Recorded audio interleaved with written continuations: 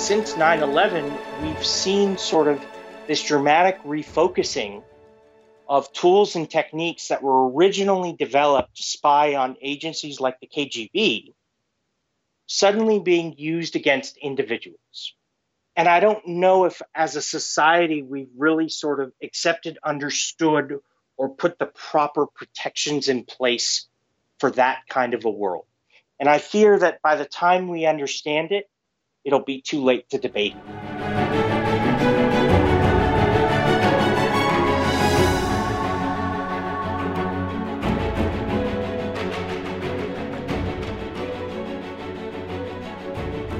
Hello, everybody. Welcome back to Firewalls Don't Stop Dragons. We've got the second part of our amazing interview with Ladar Levison, and he is the founder and CEO of a company called LavaBit, and that's a secure email provider, and he's probably most famous for being Edward Snowden's email provider back in the day when he dropped his bombshells on all of us. So that's coming up in just a minute. And normally about this time, I would go through some news of the week, and there was obviously a lot of stuff because I mentioned last week, I believe, that two of the really big hacker conferences were happening in Las Vegas, DEF CON and Black Hat. And there's always a lot of stuff that comes out of that. I mentioned a couple things already, but I'm going to be talking about that, I believe, next week with a man named Chris Romeo. So instead of going through all that now, I will go through that next week with him. And what I'd like to do this week, just prior to getting into this, is I know that Ladar was talking about all sorts of email topics, and we're going to get into a few more of them coming up, what it means to be secure. And I just wanted to take some opportunity now to kind of do a little primer on that and let you guys know some of these terms a little bit, just in case we talk about some of these in the interview and you're not sure what we're talking about. So really what this is all about is what we would like to call secure communications. And it's extremely important, and Ladar is going to get into why in our interview. You'll see that in just a minute. So I want to talk a little bit about the nuts and bolts, what that really means, just from a technical level. And I don't want to, I'm not going to get too deep into it, but just it's kind of important to break it down a little bit, give you an idea of what goes into secure communications, what we really mean when we're talking about that term. So first of all, when you're talking secure, that has a lot of implications to it, and a lot of people kind of get these mixed up, and so it's kind of important to distinguish what we mean. A lot of people think when we think secure, we think private, which is to say that whatever message you send can't be read by anybody but the person you intended to send that to, the recipient. But there's also other aspects. There's integrity of the message, which is to say that even if somebody maybe couldn't kind of spy on that message and see what happened or see what's going on in that message, they may be able to mess with it, cause it to change. Even if they don't know exactly what they're doing, they might even be able to corrupt it or add something onto it that's extra. I mean, think about sending an email to somebody saying, please do this, and then adding on a PS, and also do this, which might have a nefarious reason. So even if you don't know what the original message was, you might be able to add something to it and still cause the nature of that message to change in a way that you wouldn't want to happen. So that's really what we'd more call integrity, the ability of somebody to alter that message, even if they can't read it. And finally, the other thing that people really get mixed up when they're talking about this topic, and when you're talking about quote-unquote secure communication, is the notion of anonymity. So that's very different from privacy, and it's different from integrity. Anonymity means that really, if you're really getting down to it, that's the metadata. That is what we call metadata. That is the information about the message, but not the message itself.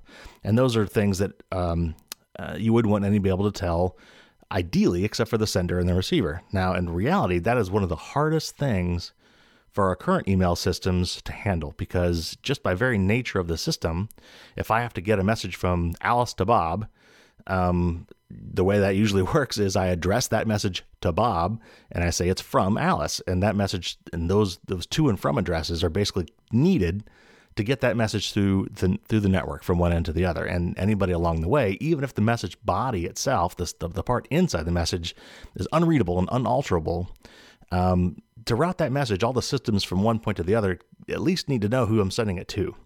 So the first thing about anonymity, of course, is, again, sender, receiver.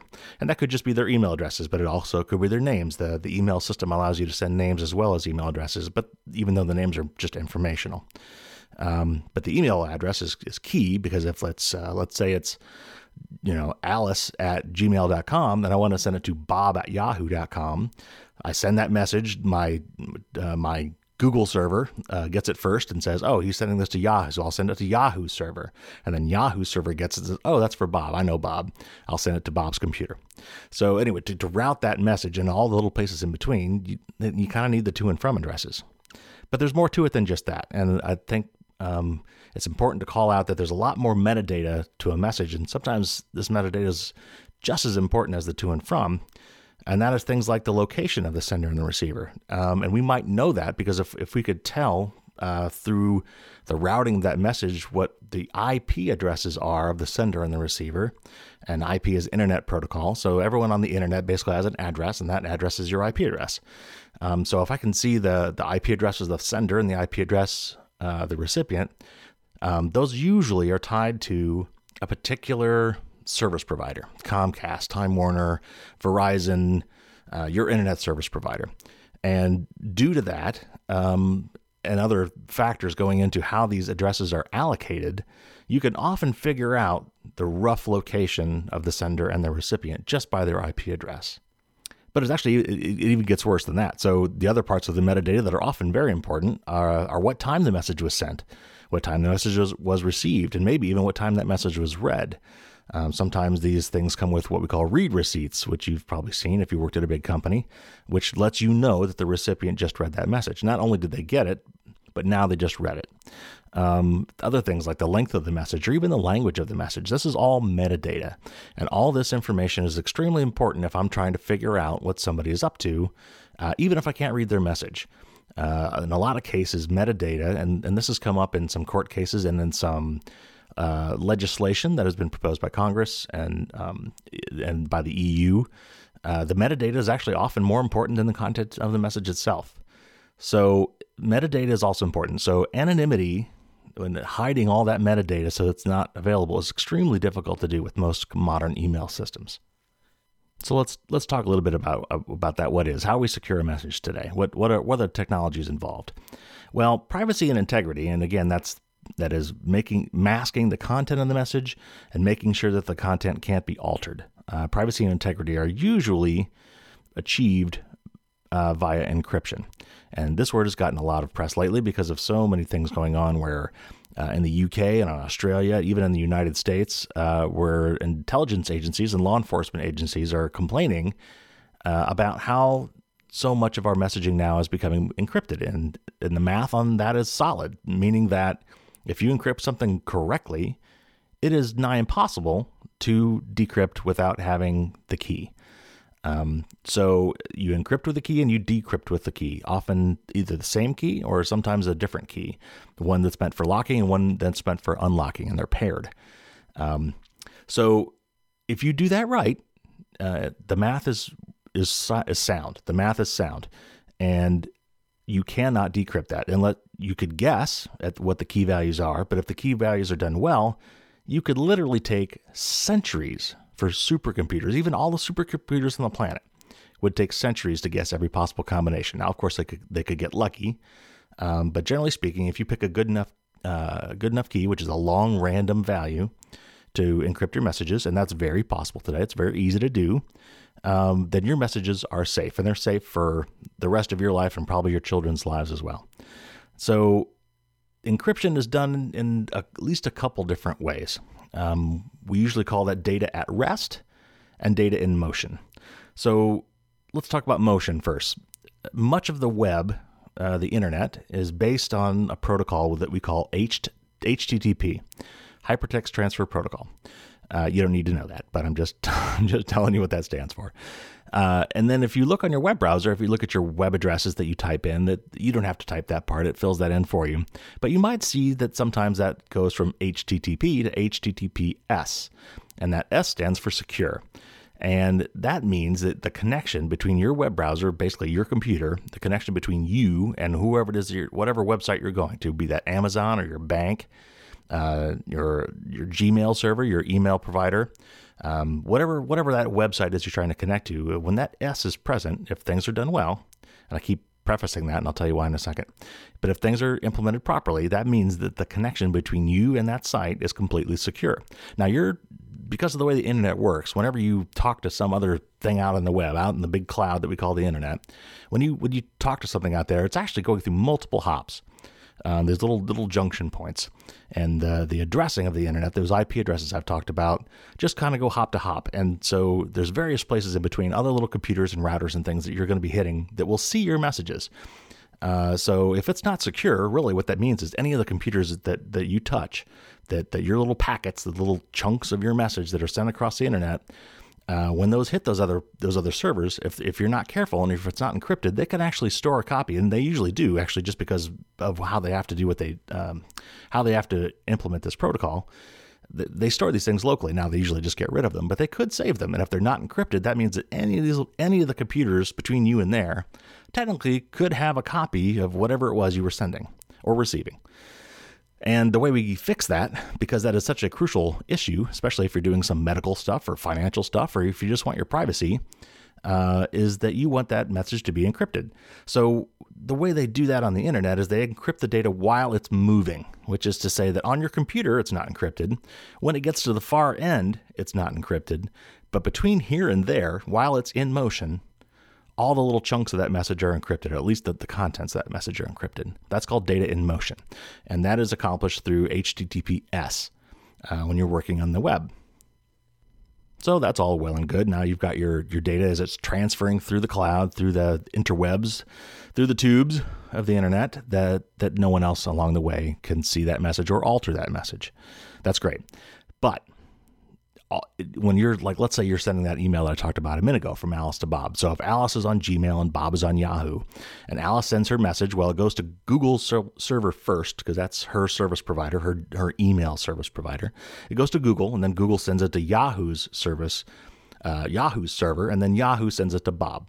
So what that means is that on Google's server and potentially on Yahoo's server, there could be a copy of that email message just sitting there. And the message itself, the body of the message, what you sent from Alice to Bob, Alice's message to Bob, could just be sitting there on that server. Now, Google probably has no reason to read it, and Lord knows they have millions and millions and millions of emails going through on a daily basis. They don't have time to read them all, but they could have automated processes reading them. In fact, they do in a lot of cases, because they want to kind of pick through your email. They don't care what you're telling, what Alice says to Bob, but if Alice says to Bob, hey, I'm looking to buy a new car, Gmail would be very interested to know that, because then it could give you advertisements for cars. So they actually do have automated processes that poke through those email messages that are sitting on their servers, unencrypted, so that they can provide you advertising and perhaps even save that data about you. They pick something out of there and they build a profile on you. So now we come to the second form of encryption, which we call data at rest. So we talked about data in motion. That is when your email is traveling through the internet, or whatever it is you're transferring through the internet. While it's on the move, while that data is flowing, nothing along the path of that email, nothing along the path of that data through the internet can see what it contains. But if you really want to be safe, what you need to do is encrypt the message itself, or the data itself that you're sending, and that's called, again, data at rest. And there are various ways that you might encrypt that, and that's actually where most of this stuff falls apart. It's the hardest thing to do as an average layman, because it's really not built into everything. And if you're doing it right, you actually need to manage the keys for all that. So you've got to set up all these keys and encrypt your messages, and then you've got to make sure that you've got the keys of other people that you're trying to send messages to. It's a pain in the butt. There was a system that's pretty much been the gold standard for decades now called PGP, which stands for Pretty Good Privacy. And that was invented, or at least spec'd out, by a guy named Phil Zimmerman. And you're going to hear our guest refer to Phil and PGP just shortly in the interview. So I want to make sure I throw that out. And the PGP follows this scheme where there's these paired keys. I've got a public key and a private key, and I encrypt my message with someone else's public key, and I send it. And when they get it, they decrypt it with their private key. I'm not going to get too deep into that, but basically what that means is that the message body itself is encrypted. So it's not just encrypted while it's moving, it's actually the body of the message itself is encrypted. So that even on the Gmail server, at the Yahoo server, if there happens to be a copy of my email sitting there, then it cannot be read, even by Google, even by Yahoo. So I've actually made it impenetrable to them. They can't alter it, they can't read it. So just to summarize, and I know there's a lot to absorb there, But I just wanted to kind of give you an idea of how complicated this really can be. Now, you want to encrypt your message if you really want to be secure, if you really want to make sure that message is private and you want to make sure that nobody can tamper with it, then you have to encrypt it. And that means not only encrypting it while it's in transit, but encrypt it before you send it, and so that the guy or whoever's at the other end could decrypt it, and only the two of you can actually see the contents. And that brings us to the last part of what people, I think, often considered to be secure when someone says they've got a secure connection or secure email. And that's anonymity. And that's something, honestly, you don't have. Because even though the contents of these messages may be encrypted, well encrypted, they still have to have like these envelopes, these wrappers, and those wrappers have to have a to and a from address. They've got to know how to deliver the content. And in order to do that, that means they basically have to expose the name of the sender and the receiver, and information about the sender and the receiver. Like I said, it's maybe not just the target email address and the target name, but the time it's sent, the time it's received, all this sorts of stuff, all this metadata is very hard to block, very hard to hide. The service that most people go to these days, if they want to try to hide this sort of metadata and kind of hide their tracks as they surf the web, is one called Tor. That used to stand for the Onion Router. Now I think it's just Tor.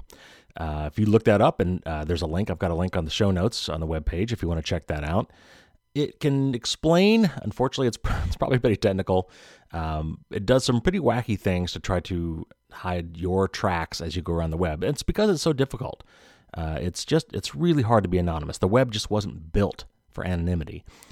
There are some tools, though, like Tor, that you can look at that might help hide your tracks, and email services like LavaBit and ProtonMail and some of these others, I'm sure, are going to be doing what they can to mask metadata wherever they can.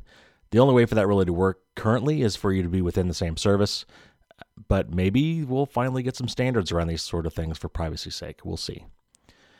Now, it's time to start the second part of our wonderful interview with Ladar Levison, and where we left off last time, we were faced with the classic security puzzle. Somebody comes to you and says, you have information that is on your website or within your service that we believe will help us find a nuclear bomb hidden somewhere in the city. How do you face that scenario when you're trying to protect the privacy of your customers? Is there some way we can find that can walk that line, find that balance?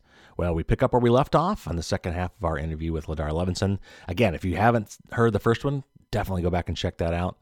And for now, though, here's part 2.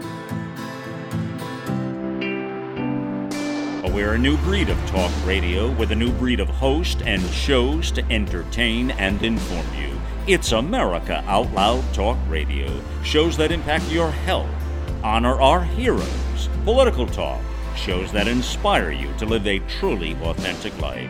You can hear your favorite shows on networks like iHeartRadio or AHA Radio, or just download our free apps on both Android and Apple. Well, we are proud to have you as one of our growing family of listeners. We are the Vision of the Voices, AmericaOutloud.com. Well, without a doubt, my friends, this is a game changer. It was for me, and it can be for you. I want to give you an exclusive offer today for our friends of America Out Loud. We appreciate you, and we want to show it right now with our complimentary gift. You can try this today free with our Healthy Cell Pro 7-day sample. Now, when I say free, I mean it is 100% free. Free shipping, no risk, no obligation, no credit card required. It's a complimentary gift from us to you. Now, Healthy Cell, I'll tell you what, 90 plus nutrients are infused into every cell of your body. This product has been incredible for me personally. I don't think it can be for you as well, so I want you to try it. It'll boost your energy, you'll sleep better at night, sharpens your focus, you'll feel healthier, and hopefully we'll all live longer in a beautiful, prosperous life I always talk about with you on the show. Well, I'll tell you what, you can go to the front page of AmericaOutloud.com and just click the large banner ad, and we'll have that complimentary gift right off to you.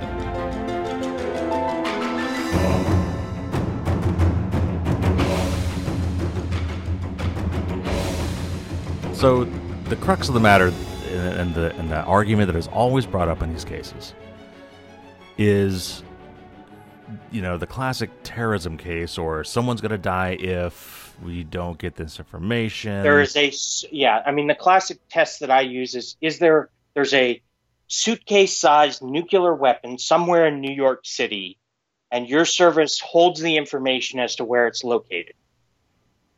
So how do we balance the need? How do we balance the need for privacy?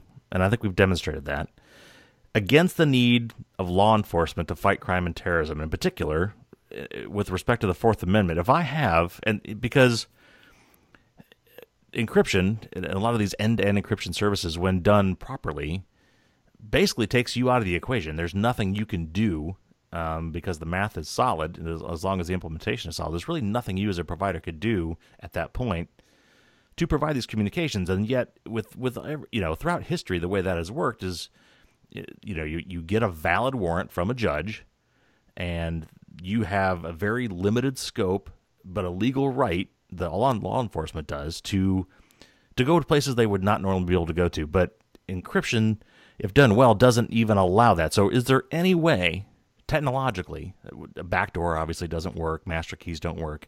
Hopefully everybody will figure that out in Congress. But is there any way, technologically, that we could somehow honor the Fourth Amendment where we could protect most communications, all communications, until and if we are served a valid warrant, in which case we could only open up particular communications, perhaps bound by time, bound by who's involved, that sort of thing?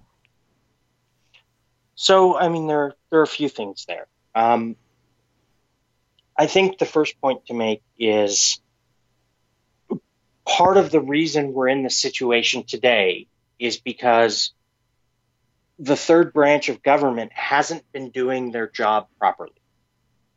It's the duty of the courts to remain adversarial with the executive branch and limit their power. And unfortunately, what we've evolved to is a world where the courts and judges in particular no longer give every order the proper scrutiny.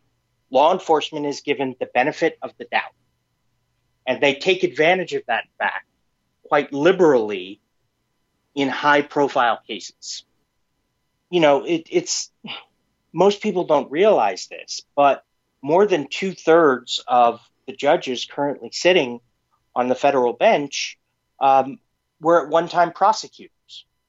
They're predisposed to favor the state and to favor law enforcement. Is that a modern phenomenon, or is that common? I don't know how. It's certainly a modern thing. I don't know how far back it goes, but I would venture to presume that, if you look at the first 100 to 150 years, it probably was not that way. But it's not a straight comparison because, when this country was founded, lawyers didn't really exist in the way that they exist today. Citizens were expected to have an understanding of the law and to be able to argue it for themselves. And it was sort of over time that we developed this more complicated legal theory and had to train individuals to act as representatives. And it sort of stemmed from the fact that, people who were uneducated would get dragged into court and be forced to defend themselves. But it's also why we have this strong pro se tradition in our own legal system, where people can defend themselves, and many do. But speaking from experience, I can certainly attest that the legal system is no longer friendly to the individual defendant in terms of procedures and understanding the way it probably was 200 years ago. So we've seen in the UK with the quote unquote Snoopers Charter, and we're seeing rumblings now in Australia of similar sort of talk. Even in the US, we've seen this too. But the point I'd like to make is you can't outlaw encryption. It's just math, and it's like trying to outlaw algebra. And the code is already out there. Is there any point? What do you see for the future of these kind of things? Why is it that politicians can continually seem to believe that they can do this?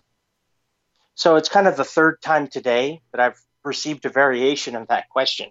And we talked about it initially in this interview about how we're sort of settling this issue. Well, the UK has started to come down on the other side of the equation, and Australia is in danger of doing the same. Now, these are two countries that historically have very, very strong surveillance traditions. So for them, a mandate to break into any communication isn't sort of perceived the same way as it is here, for example, in the US. But when looking at this in a historical context, I think one of the things to look at is the relationship between the populace and its government. Because populations that have historically never seen a tradition of widespread abuse by their own government, they tend to be a little bit lazier when it comes to protesting an increase in state authority. Whereas countries that are on the opposite end of the spectrum tend to be more vigilant when it comes to acting as a check on their government's overreach. And a great example of this is Germany. Germany has a very real history with the Stasi. Yes. And their methods and tactics. And there are still people alive that remember what it was like to live under those regimes. Russia has the same. So for their citizenry, the idea of an overreaching autocrat is a very real threat. Whereas if you look at the UK, they've always had a very love-hate relationship with government, but never sort of the open revolt that would cause them to distrust or sort of worry about a totalitarian dictator assuming authority. The US is somewhere in between when it comes to that. We've had, since our revolution, almost 220 years now, a pretty strong tradition of a vibrant democracy. It isn't since maybe the Nixon administration that we've seen these sort of evolution of what some people are calling the imperial presidency. And, Trump is just another extension of that. But, every successive president since Nixon has really, in one way or another, dramatically increased the authority of the executive. And it's usually been with the tacit approval of Congress, assigning authority to regulatory bodies instead of defining the rules themselves, things of that nature. But we're entering this world where, the president now and his lieutenants have a very dangerous level of authority with very little check against it. But we don't necessarily have the history of abuse that causes us to be concerned with that in the way, for example, the German citizenry are. Right. So, it'll be interesting to see how things evolve. I don't think certainly in the short term we will enter a world where law enforcement will be granted that authority. Of course, dramatic events can lead to dramatic changes.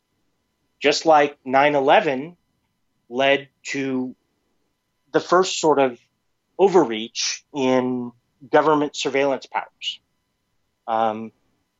The National Security Agency was started with the mandate never again, and that's a reference to Pearl Harbor. When 9/11 happened, they left that feeling like they had failed their mission. When in reality, their mission was to stop a surprise attack from another state, not a surprise attack from a handful of rogue citizens or tourists in this case. Right. But what it caused is them to shift their focus from state surveillance to citizen surveillance.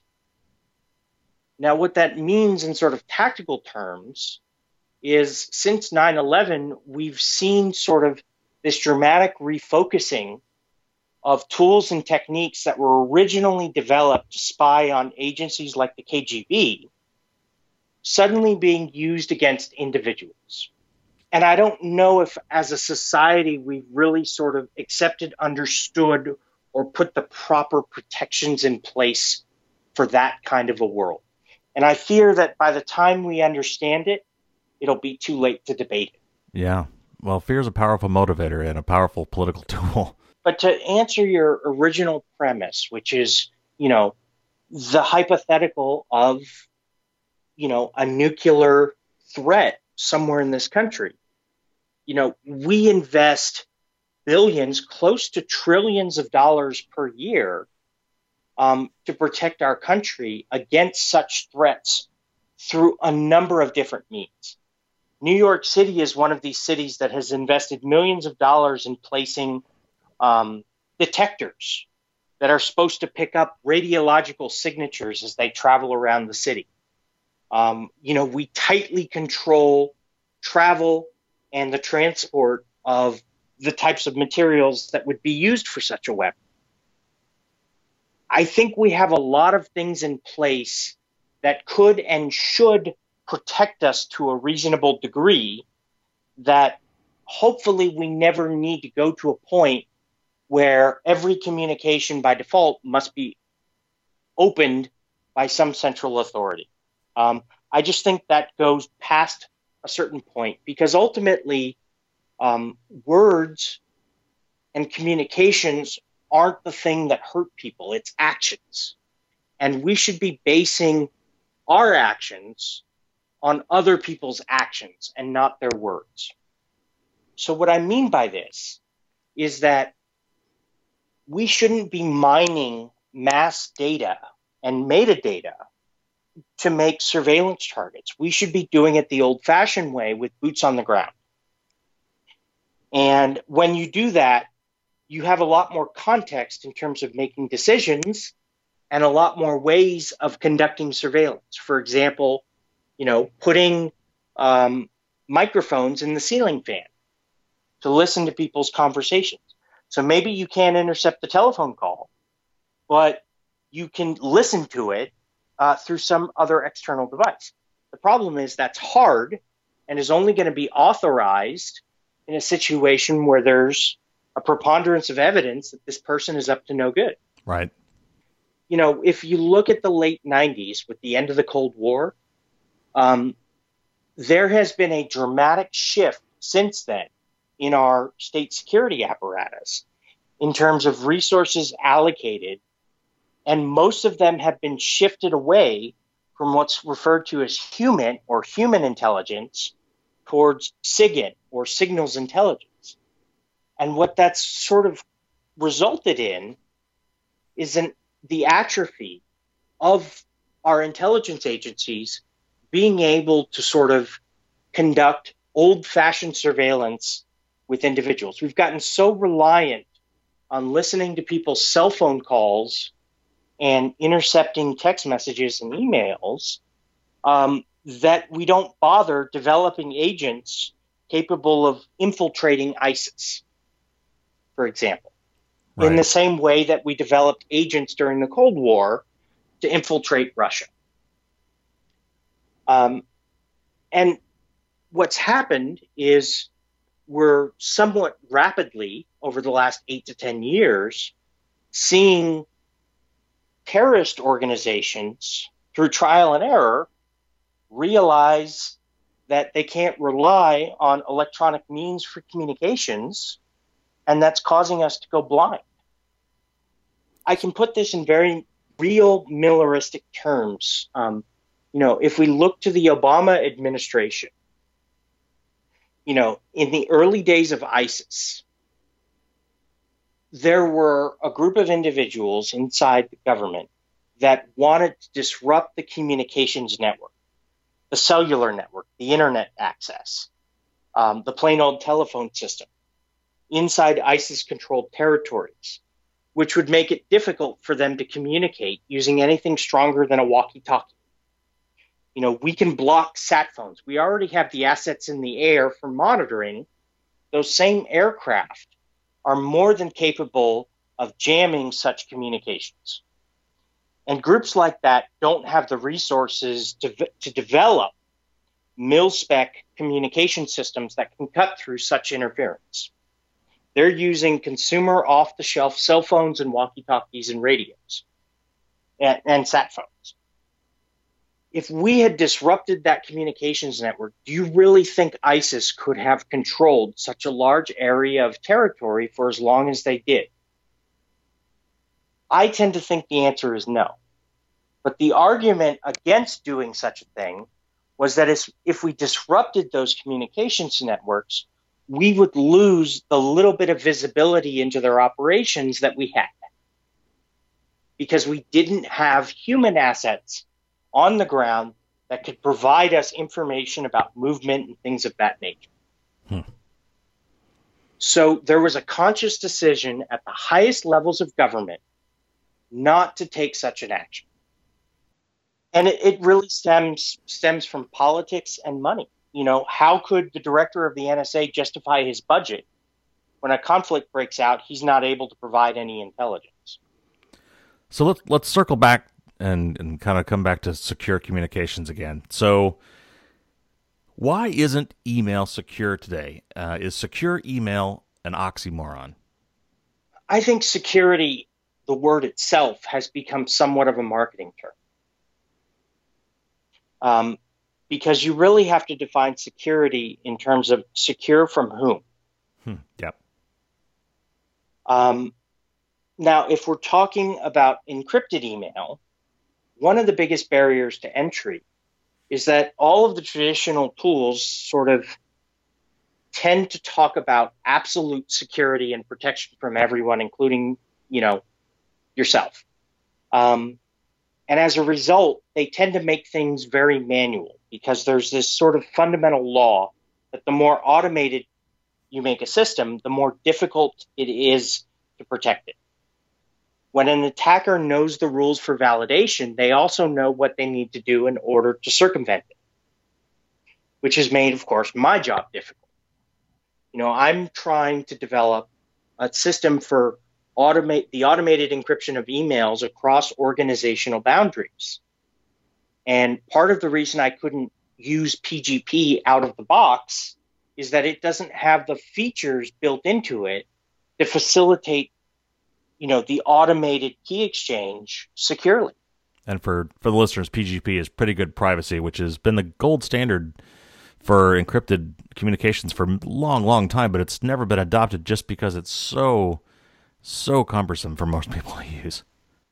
Well, I mean, one of the other things to know about PGP, and, Phil told me this himself, it was never created specifically for email. It's a general purpose encryption tool that I think will remain well into the future. It just so happened that email was the easiest way to transport data protected using PGP. All right, so how do we protect users from themselves? Aren't people truly the weakest link in this whole system? Yes. When I set out to create Darkmail, I had to set a number of goals. And they evolved after extensive feedback. But it was that feedback that led me down a road different from PGP, which was the original plan. But what I've tried to do with Darkmail is design a system that boils security down to the complexity of a user's password and the strength of an endpoint's defenses. Because my theory is that at least that gives people a fighting chance. But you're correct. I can't protect everybody all the time. What I can do is develop tools that lead to good habits. And that's a very tricky art. Yes.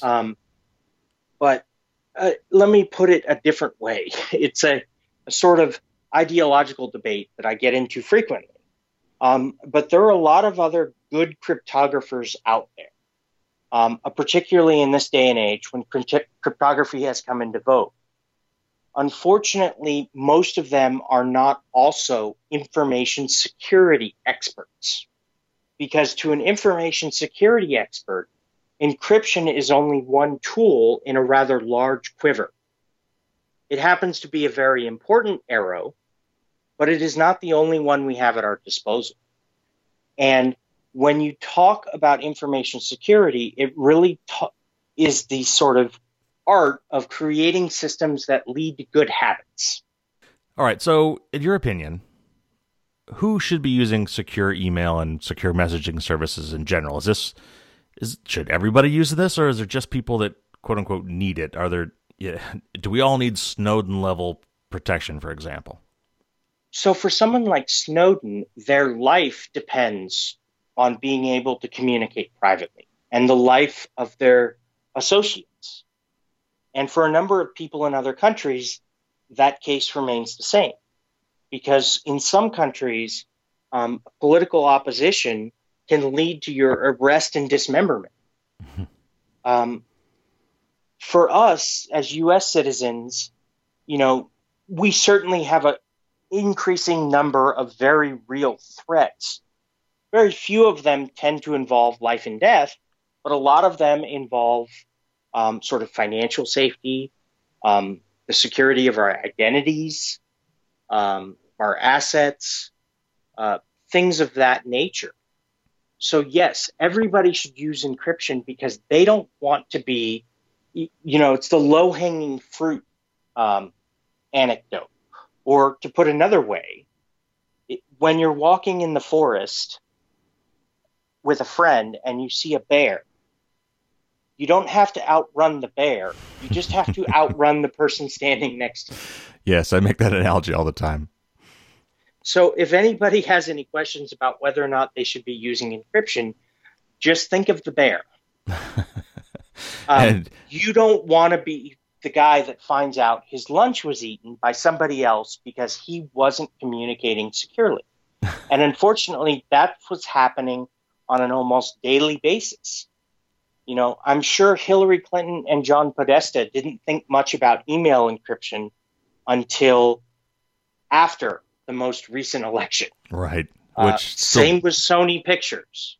Yeah. There have been a number, and it's a ever-growing list of high-profile breaches in the last year or two that are just reminders of how important email is in terms of online communication and what it holds, and it needs to be protected.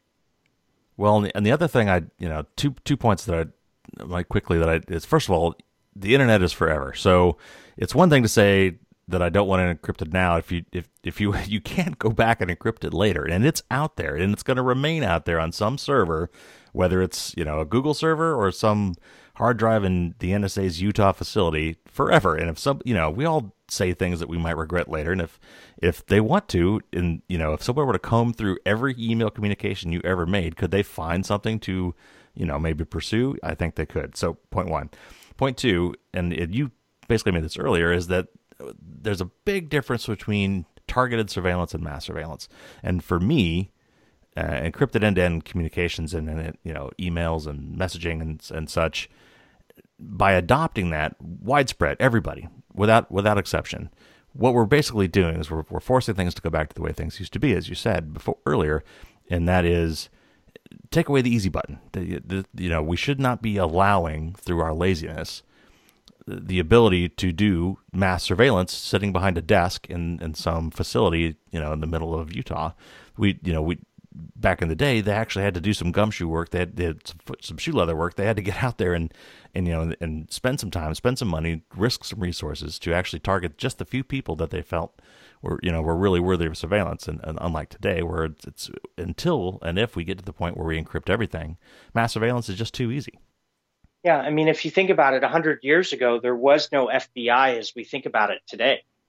So let's come full circle. Let's go all the way back to LavaBit Act 2.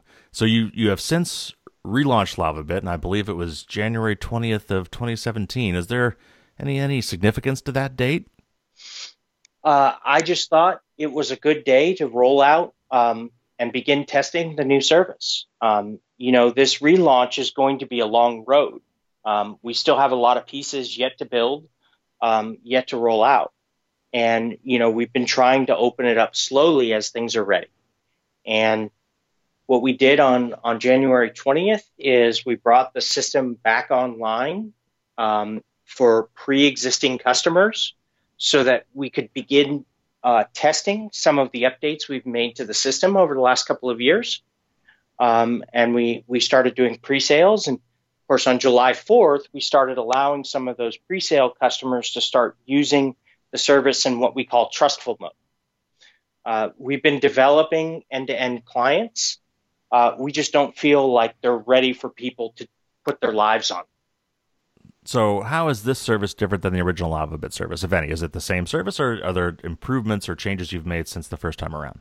So the long-term goal of this service is to give you options for how to control your private encryption key. The first generation of the service required the server to have access to it. This new service doesn't have that requirement anymore. The difficulty is that we need to build tools that allow you to assert that control. And it's those tools that we're continuing to work on. Internally, this server has been designed to operate in sort of a split mode where it no longer has access to people's email. The problem is you need to be a programmer in order to take advantage of that. Is LavaBit in any way compatible with existing email services? If I've got a LavaBit account and I want to talk to somebody on Gmail account, how does that work? Certainly. The way it's designed is it will use the most secure method of communication available. So if Gmail begins supporting dark mail, your messages will travel encrypted end-to-end. If the other service only supports transport encryption, which tends to be the de facto standard in the industry today, then that's what it'll use. And when we roll out this next generation of clients, one of the key features about it is that it will tell you when you type in somebody's email address what level of security you're going to get before you compose the message. Awesome. That's fantastic. So if people wanted to sign up for this service now, and you say it's rolling out and you're starting to open it up, is it open up to everybody yet? And if not, when will that day come? Do you have an idea when that might be? So we opened it up to new users on July 4th. They'll have to use a legacy client like Outlook or Thunderbird or something of that nature in order to access the current service. But yeah, it's opened up. And, one of the fundamental changes about this new relaunch service and the old one is encryption is now the new default. One of the things I learned, through my experiences in 2013 is that I can no longer in good faith operate a service where I store plain text data for people. So, in contrast to the old system where you had to activate the feature, it's now the new default, and everybody's data is protected by default, coupled with we've done some stuff on the back end to sort of protect us against the type of attack that occurred in 2013. We now embed our TLS keys in hardware so that we don't have access to them. So if the feds were to come knocking today, it would be a different story. Yeah, it doesn't mean they don't have another creative way of breaking through this security. Ultimately, we need to get to a world where users assert the level of control that they're comfortable with. For some users, that might be trustful mode. For others, it might be what we call cautious mode. And for others, it might be paranoid mode. And we'll have to save the descriptions of those three different modes for our next podcast. So I've got to ask, because I'm sure the listeners are thinking this. So let's say that, some of the audience is thinking, well, that would be pretty cool. I'd like to have some secure email, some kick-butt secure email. But if I sign up for this service, am I going to be attracting unwanted attention from intelligence agencies? I certainly don't think so. We're really sort of entering a world where encryption is quickly becoming the default. Maybe we're not 100% there yet. Maybe, signing up for this service in conjunction with a number of other factors like using Tor and owning a black phone might get you a second look. But I like to hope, I have 400,000 users. 99.999% of them are honest, upstanding individuals. So All right. So if folks in my audience wanted to learn more about protecting their privacy and securing their devices, other than LavaBit, if they just want to do some learning, if they want to make it look, or maybe look at other types of products in this kind of realm, what resources do you personally recommend? Are there websites, books, documentaries, things like that? I try to stay out of that game. It's such a complicated topic that needs to be personalized that it's hard for me to give a carte blanche recommendation for anybody.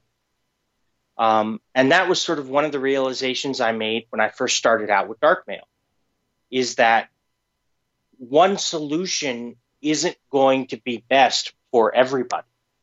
It really depends on an individual's threat model and who you're trying to protect your data from. So just as a last question, as we go out, and I always like to give the audience some options, what if people have drunk the Kool-Aid, they believe now that privacy is important. And by the way, if you haven't already, go watch Glenn Greenwald's TED Talk on privacy. It's fantastic. And if you're not convinced, that should do it. What would you recommend people do if they want to get involved? If they want to make I don't know if they want to make a statement, maybe that's a strong way to put it. But if they want to take charge of this, if they want to kind of forward this agenda of privacy being important, what would you recommend they do? I mean, I think if you want to become an expert, you have to work with the tools directly, and you have to look at the code that powers them so that you understand how they work. Because when you get to a point where you can contribute improvements to that code, then you probably understand it well enough to trust it. I think we're entering a world where it's hard to take anything off the shelf in a closed black box and assume it works the way people say it does. Because even if it does work that way, it isn't until you have a deep understanding of how it works that you can make effective decisions about how to use it. So for somebody who's not technically involved, for somebody who's not a software engineer like the two of us, what would... Yeah, I mean, if you're not a software engineer, you're in a very dangerous place, because now you have to trust the recommendations of others. And that is why I try and stay away from making carte blanche recommendations, because a recommendation that's well suited for one individual may not be for another. Absolutely. All right. Well, Ladar, thank you very much for the talk. It was very interesting talking to you today. Any parting words for the audience before we take off? Good luck and God bless. Fair enough. And back at you. Thank you very much for talking to us. And there you have it, the second part of my two-part interview with Ladar Levison. Again, go back and listen to that first one if you missed it. It's important to get it all together in context. The last time we talked to him, we kind of went through what happened initially with his service and why he had to shut it down and why he did that for the sake of his customers. It was an amazing story, and he showed extreme courage, in my view. And it's well worth a listen. Go back, make sure you check that out if you haven't already. And thanks for listening. This is not an easy topic, folks. This is tough stuff. This is the kind of things that we need to be thinking about and understanding as a democracy, how we value privacy versus the need for law enforcement to do their job. It's tough. It's really tough. So I appreciate him coming on the show. Even if you don't necessarily agree with everything he said, it's just really important for us to have that conversation, to have that debate, and to think through these scenarios and decide as a country, as a nation, as a planet, as a democracy, how we want to handle these situations, how we find the right balance.